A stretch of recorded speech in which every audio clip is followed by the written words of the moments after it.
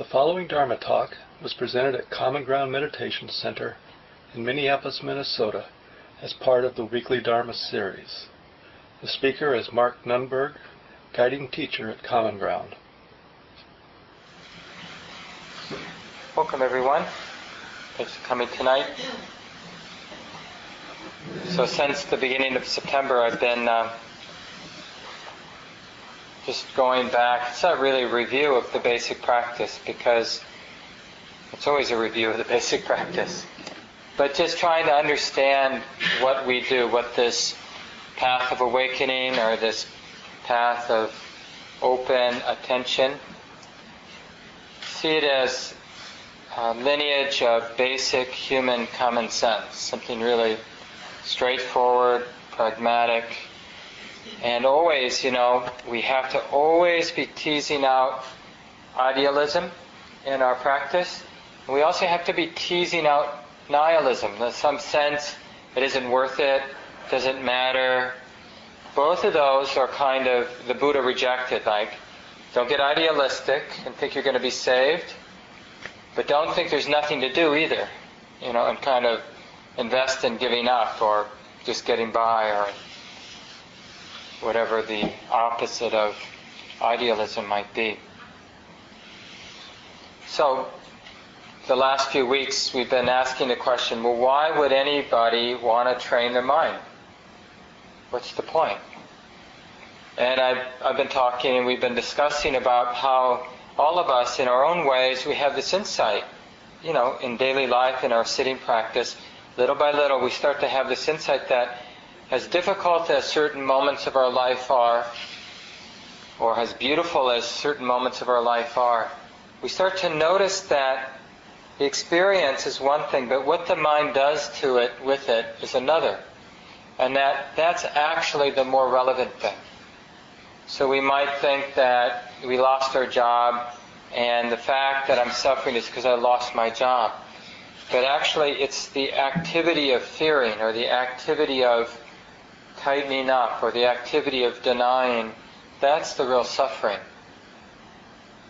So the first sort of understanding, insight, in terms of walking this commonsensical path, is to understand that how we relate in the moment to anything is relevant.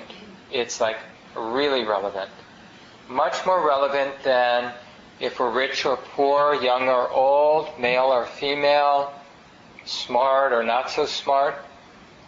Much more important than that is how the mind is relating to that experience of being healthy or being unhealthy, being white or being black, being young, being old.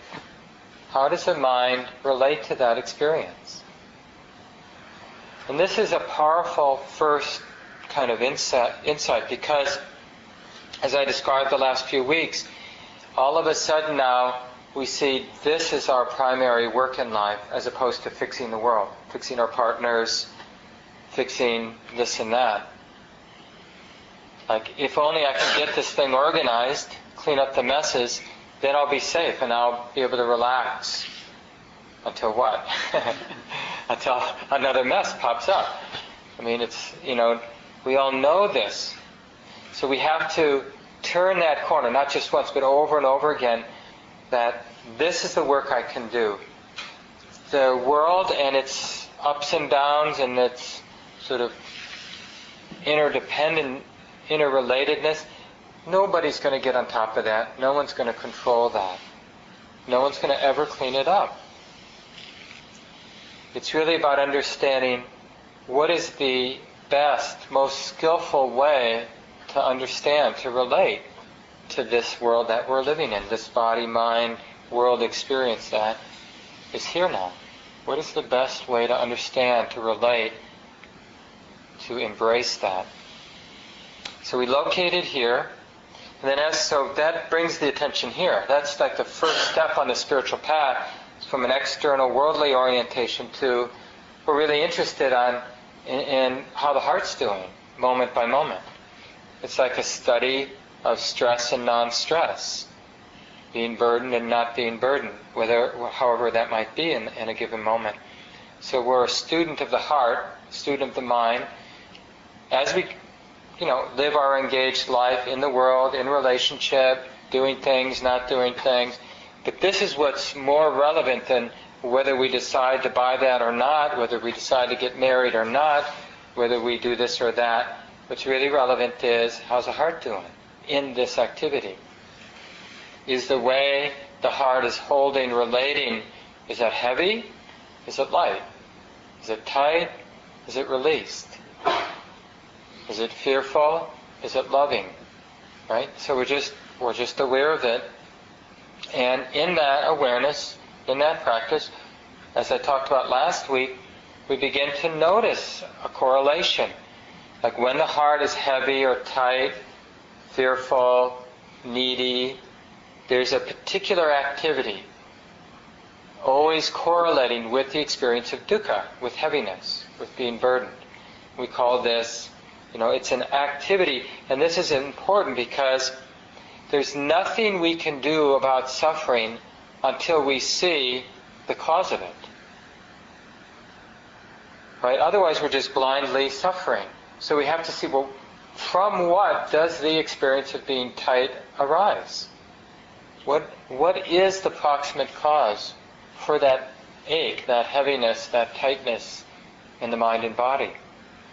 And if we study it enough, we'll see, when there's attachment, when there's identification, when the mind is clinging or grasping, there's always suffering.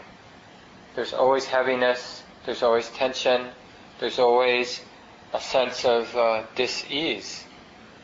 And when there's no identification, no identifying, no attaching, no clinging, there are no problems, no suffering, no weight.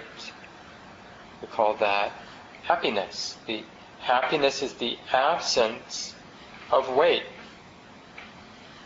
We think of Nibbana as this sort of beautiful heavenly place, but the word Nibbana, as most of you know, means the cessation of greed, anger, and delusion. That's what Nibbana is. It's the word for fire going out. So the Buddha used it as sort of the centerpiece of this path he taught. He used the word Nibbana, fire going out, not to sort of point to some idealistic notion out there, but that when the fires of greed, anger, and delusion cease to exist in the mind, we call that Nibbana, this liberation. The mind is liberated from these heavy activities. Of course, we don't even realize that as a possibility until we, in a sense, bump up into that experience. It's like, I use the example often, we don't know the refrigerator is there buzzing along in the kitchen until it stops. And then all of a sudden, oh, what a relief. And it's like we often, when our life is going reasonably well, we don't realize the weight of this self-centered activity until there's a moment when it ceases in the mind. So the mind is in a moment the mind can be free of self-centered activity. And it's like the buoyancy, the natural buoyancy and spaciousness and lovingness is just like there by default in a sense. And then we realize what a heavy trip we were under a moment ago. That's what sort of teaches us. So this is sort of the second step. I'm kind of making it linear. It's not really linear, it's more cyclical. So first we have to understand that how the heart-mind is relating is relevant. And then we become a good student of the heart, and we begin to see that whenever it's heavy, there's a particular activity. The mind is actively clinging, grasping, identifying, wanting, needing, fearing. It's doing something that is causing the tension. And then that just begs the question, this is what I wanted to talk about tonight, is kind of the question, well, what is that activity? What can we learn about the activity of clinging, grasping, wanting, needing, fearing, hating? What is that activity? Or how is it that clinging, grasping, attaching, identifying, how is it that it comes to be? What is the proximate cause, or what are the causes and conditions that naturally lead to attachment, identification, clinging and grasping? And there's an ancient simile that's used. Many of you have heard it before, but you can imagine somebody walking through the woods on their way home. It's dusk, and they round the corner in the woods and they see something on the path. It's kind of round and thick, and they go, "Oh my God, it's a snake." They back up really fast, figure out, okay, I'm going to walk way around. I know it's a half mile out of my way, but there's no way I'm going to, chance being bit by this probable poisonous snake. Walks around. And, after that initial experience, there's an imprint in the mind. Because when we see something, even if we don't know for sure if it's a snake, but just the possibility of a snake creates an emotional charge, right? There's an appropriate, natural charge, like, oh, I don't want to die, I don't want to get bit. And then that charge, because we're not paying attention, right? That charge is going to be converted into grasping, clinging, wanting, identifying, right? So in this case, it's going to be fearing. But it's a charge, the heart gets tight. And then when, a few minutes later, as we're walking a half a mile out of the way, and we notice the charge in the heart, what is that casually, in a superficial way? We just notice the charge. What's that charge going to basically be telling us? Life is scary because there's a snake on the path. And then 10 minutes later we notice, oh, there's the charge. Oh yeah, it's scary. There are dangerous things. So there's a snake on the path. So over and over again, every time we remember, every time we feel, that imprint's getting deeper and deeper. So the next day, we just sort of look a little bit because we don't know where it'll be, and yep, there it is again. So we go around. And after a few days, we don't even need to check. We just figure that's just where that snake likes to be. And we avoid it. We avoid it, and we avoid it. And if we're lucky, somebody at some point, we just happen to be describing, yeah, it takes me forever to get home now because I have to walk all the way around. And our friend says, well, are you sure there's a snake there? Well, at that point, we're completely convinced. Because why the heck would we be walking a half mile out of the way for these 4 months if there wasn't a snake on the road? And it's amazing how the mind is. Like, counter evidence never penetrates. The mind is so, like the fact that it would always be in the same spot doesn't occur to us. Like, that's a little weird. Always in the same shape, in the same spot. So much we're seduced or confused by the fear charge, right? The fear charge sort of blinds us. Same with neediness. It blinds the mind. We, in a sense, that charge, which is appropriate, there's nothing wrong when there's the probability of being bit by a poisonous snake. It's totally appropriate for there to be a charge. The inappropriate part isn't the charge. It's how the mind is in the habit of relating to that charge. It takes it personally, right? It feels, there's somebody here who could get bit by a snake, and I don't want that to happen. I can't let that happen. I don't want that to happen. Now that may seem appropriate, but that proliferation, turning it into somebody that doesn't want to be bit by a snake, is actually extra. Because the fear is already, just that charge is all we need. We don't need to kind of whip it up. The sort of recycling of the charge, revisiting it, thinking about it, revisiting the pain or the charge, and it creates this momentum. So then the guy again talks to his friend. The friend says, are you sure there's a snake? Okay, they come out, they've got their flashlights, they look around, yes, there it is. And the friend says, well, wait a minute, we're 40 feet away, snakes don't fly, let's just check it out. Here, let's throw this rock. See if it moves. No, it doesn't move. Let's throw this stick. It doesn't move. Maybe we could take a few more steps. Shine our lights. Or let's come back tomorrow in the middle of the day. And sure enough, he sees. Oh my God, it's just a rope. It's not a snake. And it's more than that. Oh, now it's safe. Before it was dangerous. Now it's safe. The startling thing, the amazing thing is, the mind then realizes it never was a snake. No matter how convinced I was that I had to walk around, that it was dangerous, it was other than that. It wasn't that. That wasn't the reality.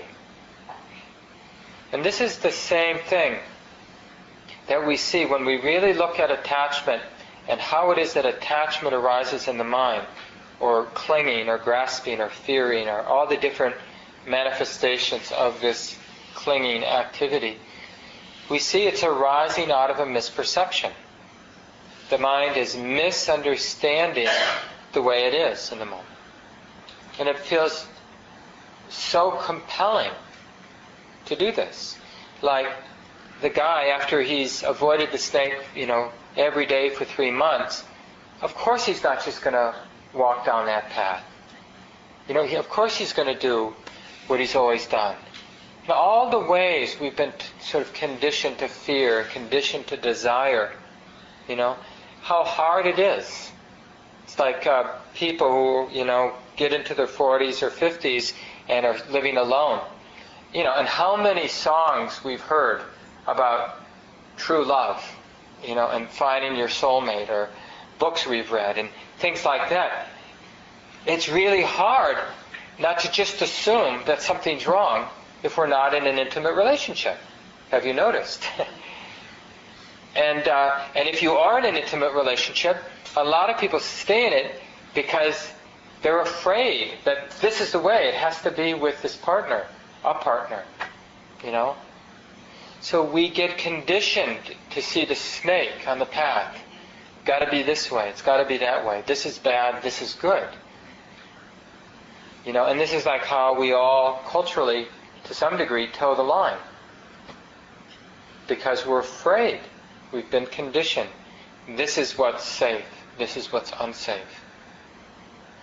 So in Buddhist practice, on this path of awakening, we're beginning to see that there are serious consequences living based on conditioning.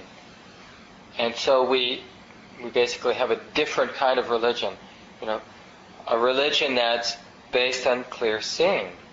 We want to see how it is. We want our activity in the world, the choices we make, the way we are in the world, the way we're relating to the world, we want it to come out of direct experiencing, a kind of directness and alignment with the way it is.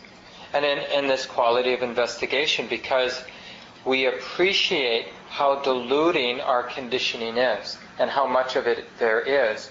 And we only know what we know, and we do know that there's a lot more that we don't know.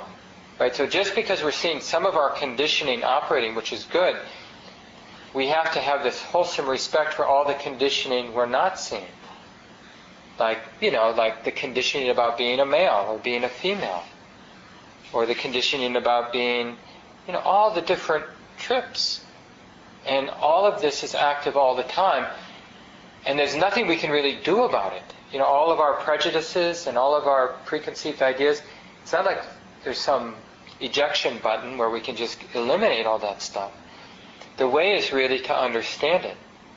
So if we have built-in prejudices because of our conditioning, it's too easy to imagine we can be free of that stuff. But what we can do is we can illuminate it. We can feel the impulse to judge somebody based on something superficial. And there's some liberation, there's some freedom of that prejudice if we're aware of it. If we fear certain situations like speaking in public or being alone, then knowing that there's that tendency, we can then be mindful of the fear. If we're not mindful of the fear, then we're going to believe it. There we are, home alone, and we're going to assume it's dangerous.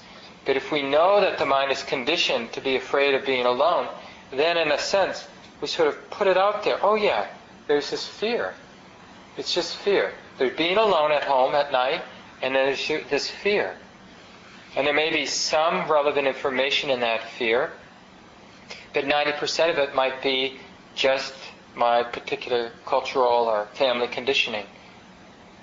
And the rest, maybe the little bit, may be just like, yeah, it's good to be cautious when you're alone. But so much of the weight gets corrected simply by moving from misperceiving to perceiving to sort of a directness or seeing things as they are. This is the essence of the path the Buddha laid out. We're cultivating skill, we're cultivating the heart or mind that is capable of seeing things as they are. And the particular qualities, you could probably guess what they are. Like, what does a human being need to have that directness, that clarity, that depth of understanding, non-distorted seeing? What does a human mind need? What has to be relaxed? Right? Because if we're tight, if I really want to see the truth, that strong desire, that need itself is distorting the mind. I'll kind of, in a sense, rush it. In order to see it as it actually is, I'm going to rush into the experience. That rushing itself is going to color what we see. Because if something takes some time to kind of really express itself, we'll miss it. We'll just see something superficially. Or, if we're somewhat indifferent, that also will distort the present moment. So we have to rest, but we have to rest with a real alertness, a real interest, a brightness in the mind. So I like to just reduce it to two qualities. It just makes it easier to remember. So if we want to go beyond our habits of misperceiving things as they are, then we have to cultivate relaxation and alertness. So like in the guided sit tonight, I suggested, with each in-breath, why not repeat a word that for you reminds the mind to be bright, to be alert, to be interested. And with each exhalation, repeat a word or a phrase that reminds your mind to relax, to release, to trust, to let things be the way they are, not to fix or control. And that's it. That's all we have to do. Like I said, we can't intentionally not misperceive. We have to set in motion the mind or heart that naturally sees things as they are. And we'll learn. We'll learn we think we're seeing things clearly, and then in hindsight we realize, I missed that. I wasn't aware. Why wasn't the mind clear then? Oh, I had this expectation, I had this fear, I had this desire. The mind was distorted by some kind of subtle clinging or grasping or identification or attachment. It wasn't really pure. But the relaxation and the interest is developed, in a sense, to the nth degree, in balance with each other. Not too much tranquility over the interest, not too much interest over the tranquility. But if they develop in balance, in a sense, to the nth degree, then we see, that is a powerful mind. So this is the ideal. If we want to be idealistic in our Buddhist practice, then the ideal is to have this beautiful balance. That's why we don't have a lot of sort of symbols around here at Common Ground. We have a few. And the whole point of the statue of the Buddha is to express those two qualities. The uprightness in the spine, that's expressing the interest, the alertness, the clarity. And the sense of release and calm in the face and body in the Buddhist statues, it's sort of expressing the kind of releasing, the trusting, the allowing things to be, learning, being able to rest. But it may not work for you, and that's okay. But the idea is that we need reminders, like in the meditation practice tonight. Knowing, releasing, that's just a reminder. What are we doing? We have to go beyond the opposite, like not knowing and thinking tightness is appropriate, and controlling and fixing is appropriate. We have to go beyond those habits because we've learned that they're distorting. And we learned that the only way out of our habits of suffering is to go beyond our habits of misperceiving. Suffering is directly correlated with not seeing things as they are. That's a powerfully liberating idea, actually. Because then, you know what that idea tells us? To whatever degree we have experienced it or have some confidence from our own experience that it's true, what it tells us is that it doesn't matter the kind of life that each of us have. The particular age that we are, the particular upbringing that we had, the culture we've come from, the wealth that we have. All that matters is, are we developing skill to see things as they are? Because if we are, then the mind will naturally, organically uproot ignorance, uproot the habits of reactivity and craving and fighting with things that are already the way that they are. All of that unnecessary struggling and suffering will diminish.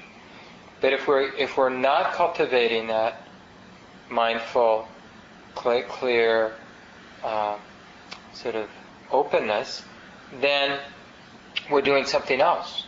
We're basically reinforcing misperception, and our way of being in the world is going to come out of that misperception, and life is going to be clunky.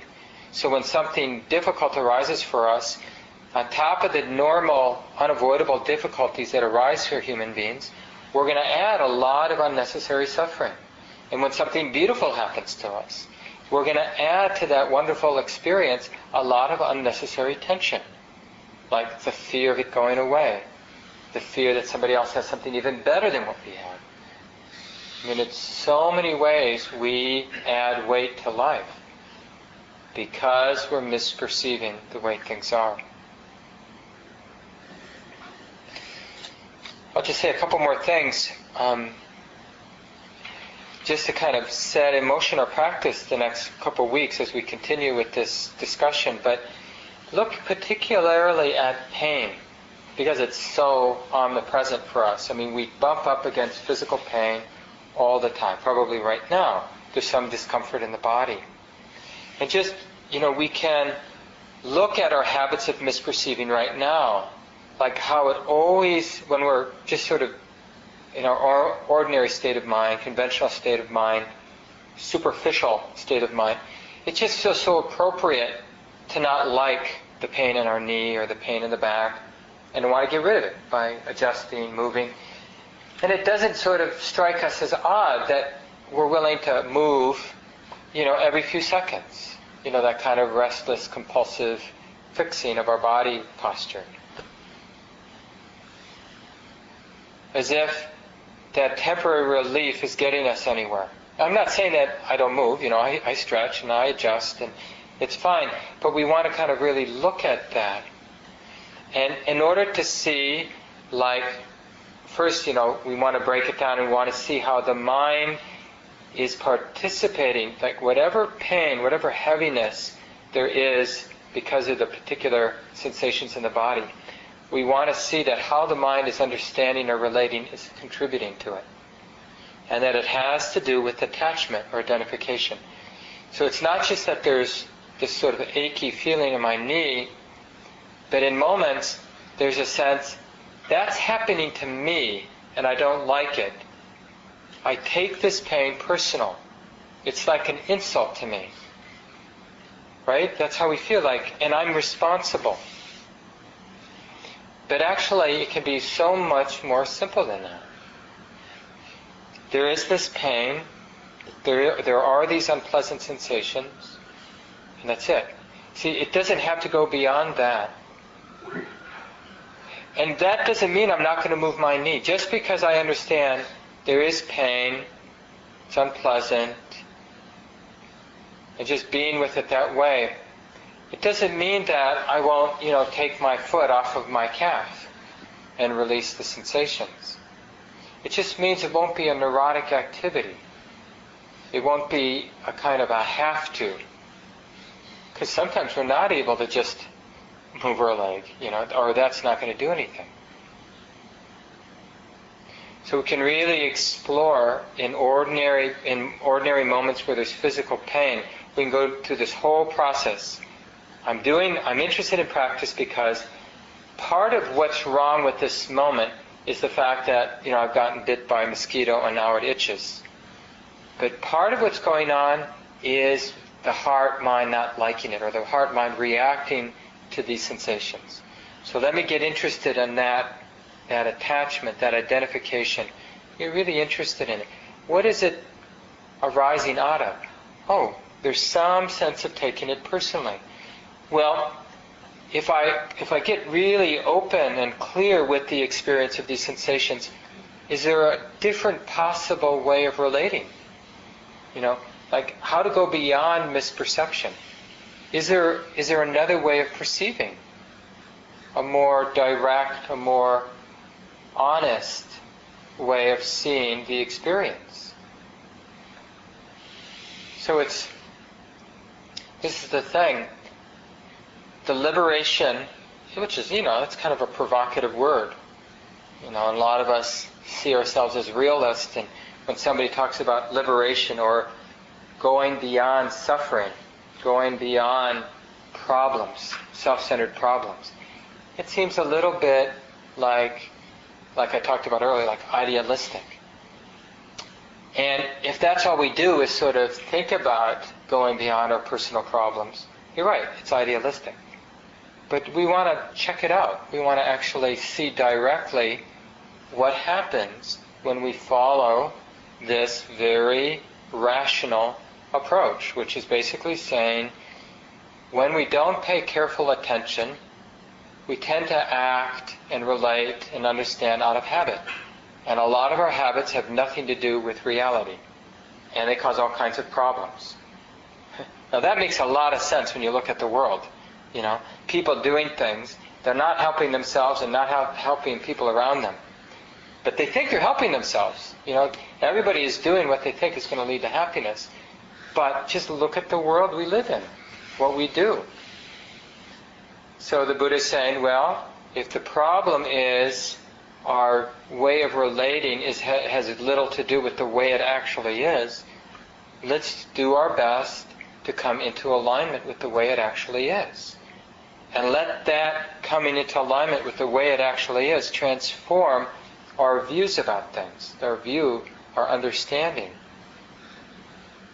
Ultimately, the right view is to be so devoted to being open, clear, relaxed, that's our view. Our view isn't like this is how it is in the world, no philosophical principle. It's just, our view is relate to everything with the purity of that simple, calm presence. That's it. That could be we could have our beautiful little gold box, and we'd put our essential teachings in it, and they would say, pay attention in this very simple, direct, open, non-distorted way. That's it. That's the sum total of the path. Because everything good, according to this path, just comes out of that. Everything bad, all of the terrible suffering in the world coming out of injustice and greed and fear and violence, it's coming due to misperceptions. People think it's this way, they act on it, like if we get rid of the bad guys, we in America will feel safe. So let's go get rid of the bad guys. And it seems so rational. It seems to make so much sense. But we don't realize the fear, how much the fear is distorting our minds. A lot of fear got generated or ignited after 9/11. And so things that wouldn't have made sense started to make sense. And now how do we deal with that? Well, now the fear is already out there.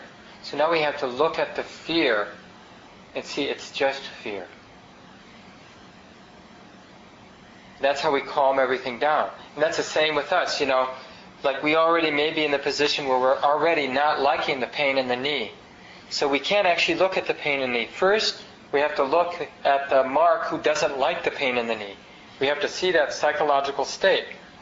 I don't like this pain in my knee. I want it to be gone. It's not fair. So we look at that first. Oh, this is just the mind tripping. This is the mind having a storm. And it's like this. And in a way, we bring that clarity and that relaxation to the mind having a trip, having a storm. Oh, the mind is storming. It's like this. Can this be okay? Can I allow this to be? Can I relax with the storming? And yes, we can actually. And eventually the storm naturally settles down, and we can do the same thing with the pain. Oh, this is pain. Being known. Can it be okay? Can the mind be clear and relaxed with it? So that it doesn't have to do something that causes pain, causes suffering. It's just the ordinary ache of the knee, the ordinary ache of the heart, the ordinary feelings of loss, of loneliness, but nothing added to it. All of that is actually quite workable. But what's not workable is our endless proliferation, our endless churning and struggling with the ordinary ups and downs in life. That's really unworkable. So we'll keep coming back to this, but I wanted to put aside some time to hear from people tonight, so we have about 19 minutes or so. Questions you might have or comments? Yeah, Julian.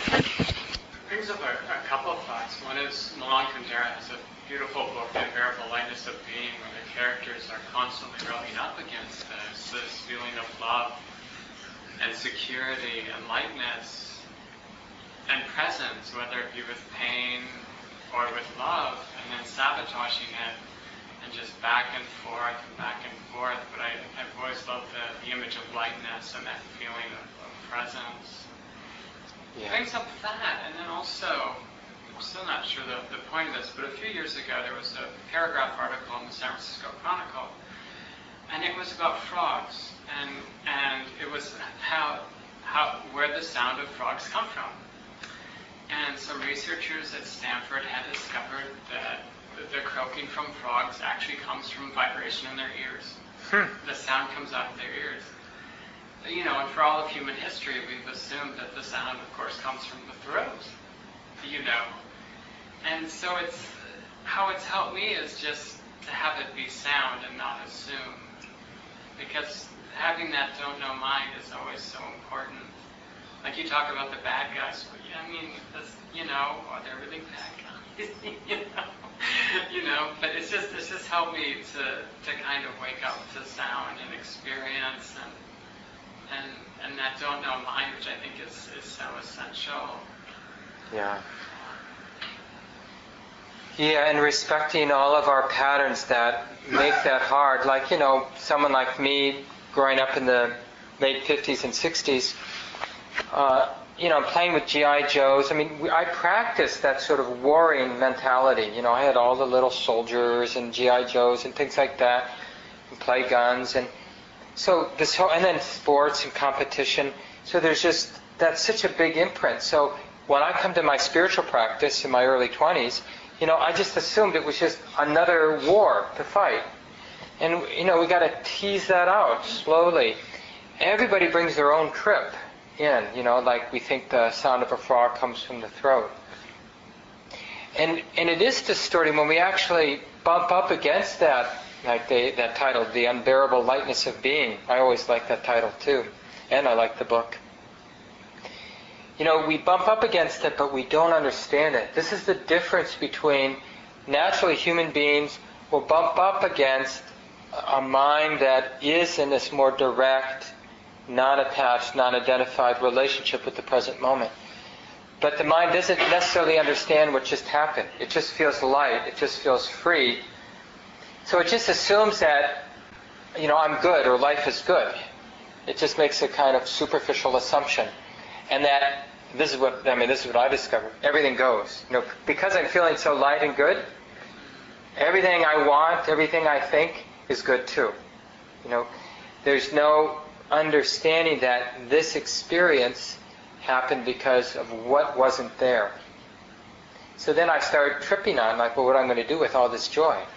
And now I can get what I want because I feel happy, I'm energized, and we just kind of spin with it. Yeah, thanks for sharing, Julian. Other thoughts, Cindy? Yeah, I was walking deep in the woods this afternoon, and this little snake slithered across my path. There was a moment of, it's a snake, I didn't scream, but Maybe a little louder, Cindy. but I was with somebody who really likes snakes, and I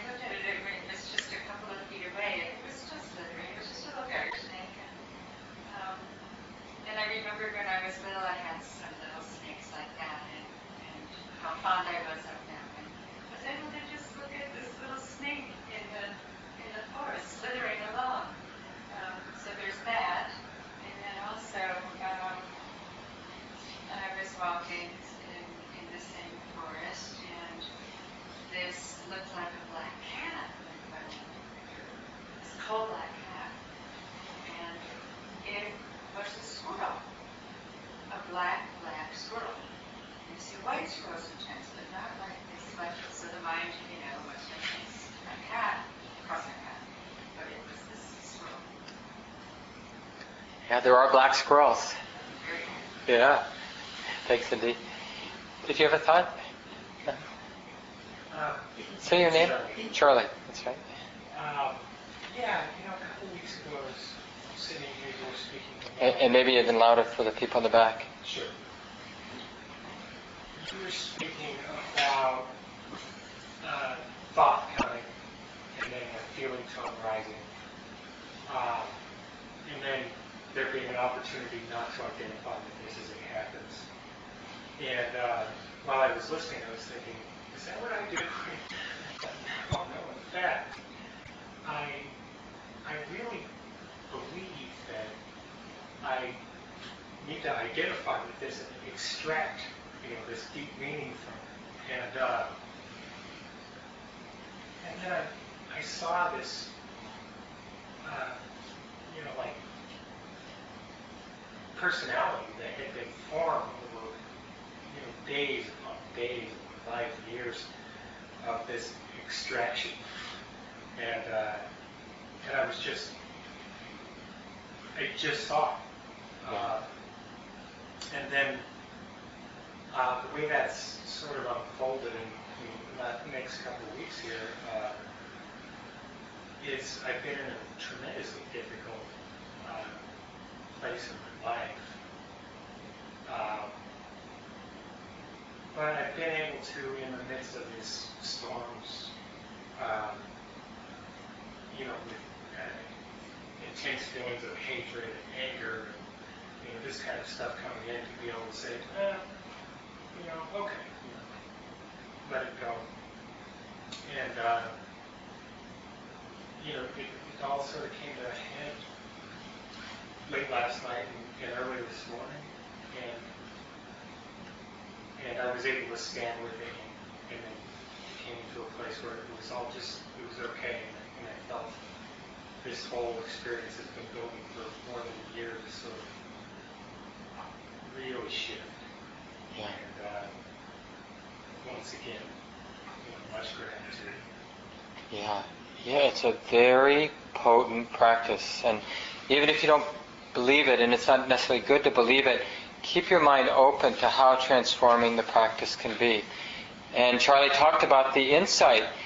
It's a huge insight to see that little activity that I talked about. Once we have the wherewithal to look at our heart, look at our mind, then we see this extraction process, like the mind, heart, out of habit, is trying to extract personal meaning from the pain, from the beauty we experience in the world.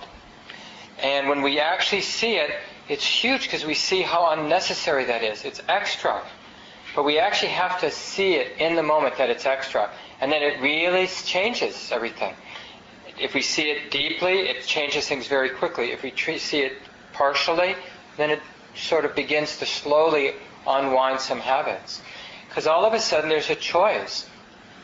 Now the mind is aware that it doesn't need to do that extraction process. It can just let pain be pain and let beauty be beauty. That's another option. But before we see that, there is no other option. If it's painful, we struggle to get rid of it. If it's pleasant or beautiful, we struggle to hang on to it and make it ours. And that's just how it is until there's this insight. So it's a huge. Thanks for sharing it. I don't know your name. Jan, thanks. Several weeks ago you said something I didn't want to believe was true. And that it's just as easy to get the attachment and clinging to something that's pleasant as it is to something that's not pleasant. And I get it when I'm attached and clinging to something that's fearful or I'm angry, and I understand how that directly causes suffering.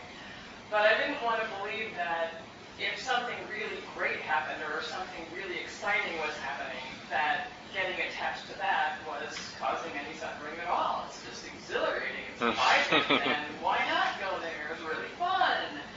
Well, then life gives me some opportunities to discover that this is exactly what happens.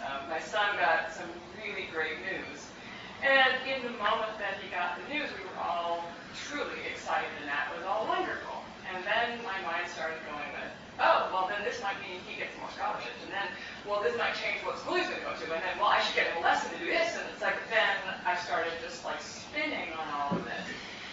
And it was all very exciting. But then I realized where the suffering came in was not necessarily my own busy mind. I mean, that I can calm down. But then I started to relate to him differently. And my expectations of him, because of all of this crazy mind stuff, my expectations became more unreasonable for him. And then that's when I put the brakes on it and said, you know what, this is not helpful. Yeah. Yeah, and in fact, it's more intoxicating because when we're experiencing something painful, the pain can, at least at times, wake us up a little bit. But when we experience something really beautiful or pleasant, it has the opposite effect. It's basically saying, you don't have to pay attention because things are going really well. But actually what we want to see is, we want to see that the pleasantness is just pleasantness. The joy is just joy. Because then the mind can relate more calmly, more directly with the choices at hand. There's not a rushing to make it, to continue it, or to build it, or to anything. And, yeah, thanks so much, Jan, for sharing that. Good luck. Other thoughts people have for the group? Yeah. Remind me of your name. Sure.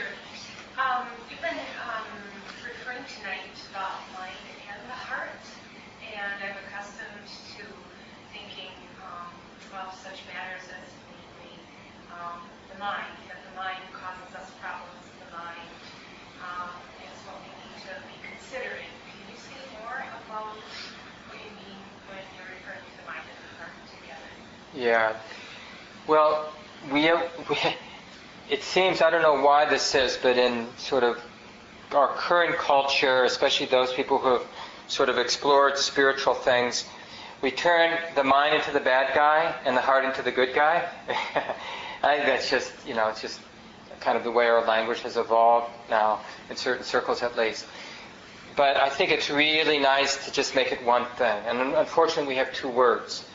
So I usually use them to make sure that people are putting both, whatever you think of as the heart and whatever you think of as the mind, just call it, one thing. But we have two words, so I say the heart, mind. And what is the heart, mind? Well, when we're feeling really burdened by life, that weight, that difficulty, the dukkha, that's, in a sense, the location of it. It's happening in the heart or the mind. The mind is heavy. The mind hurts. There's mental suffering. There's heart hurts. And when we're feeling really free of that weight, where does that happen? And what happens in the mind or in the heart? So, now there are different, sometimes we associate emotions with the heart and mental content with the mind. But that's just how we've used language. There's nothing wrong with it. But actually, feeling and knowing content, it's just part of this present moment thing we call self, or here, or now, or this, So, in another way, the mind, heart is also referring to this present moment. And the body, in a way, is a denser reflection of the mind, kind of a slower, denser reflection of the mind. It's also true here and now, right? I mean, we're aware of the density, the sensation of the body. But where's the mind and the heart? Well, it's also right there. That's also right here. It's always here. So in some later schools in Buddhism, they were referred to as the all-mind school. It's just an emphasis on a particular philosophical point. But it's useful just to hear this, that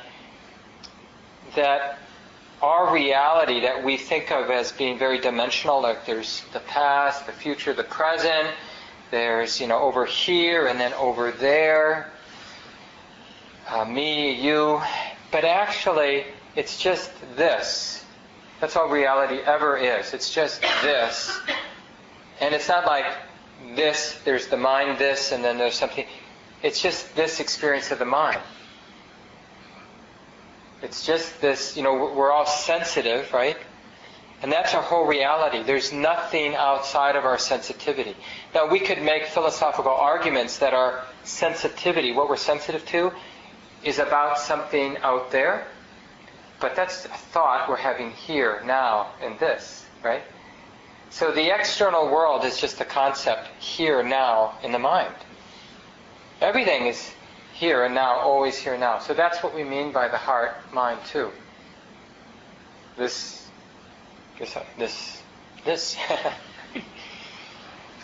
Thanks. It's Sharon? Yeah, thanks, Sharon.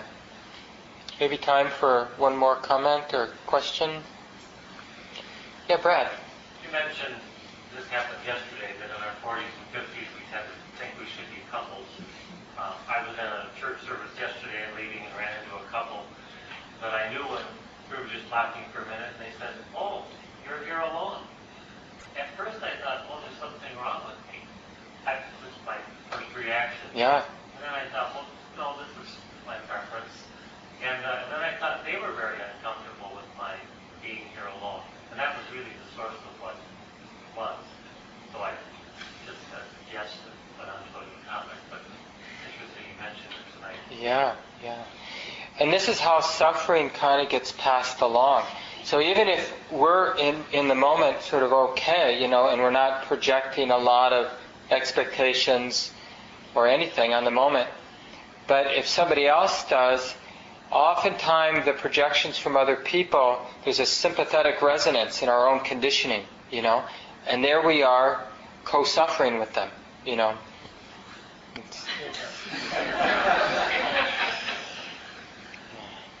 Any last thought? So just leave it here. Let's just take a moment, take a few breaths together. Thank you for listening. To learn how you can support the teachers and Dharma Seed, please visit dharmaseed.org/donate.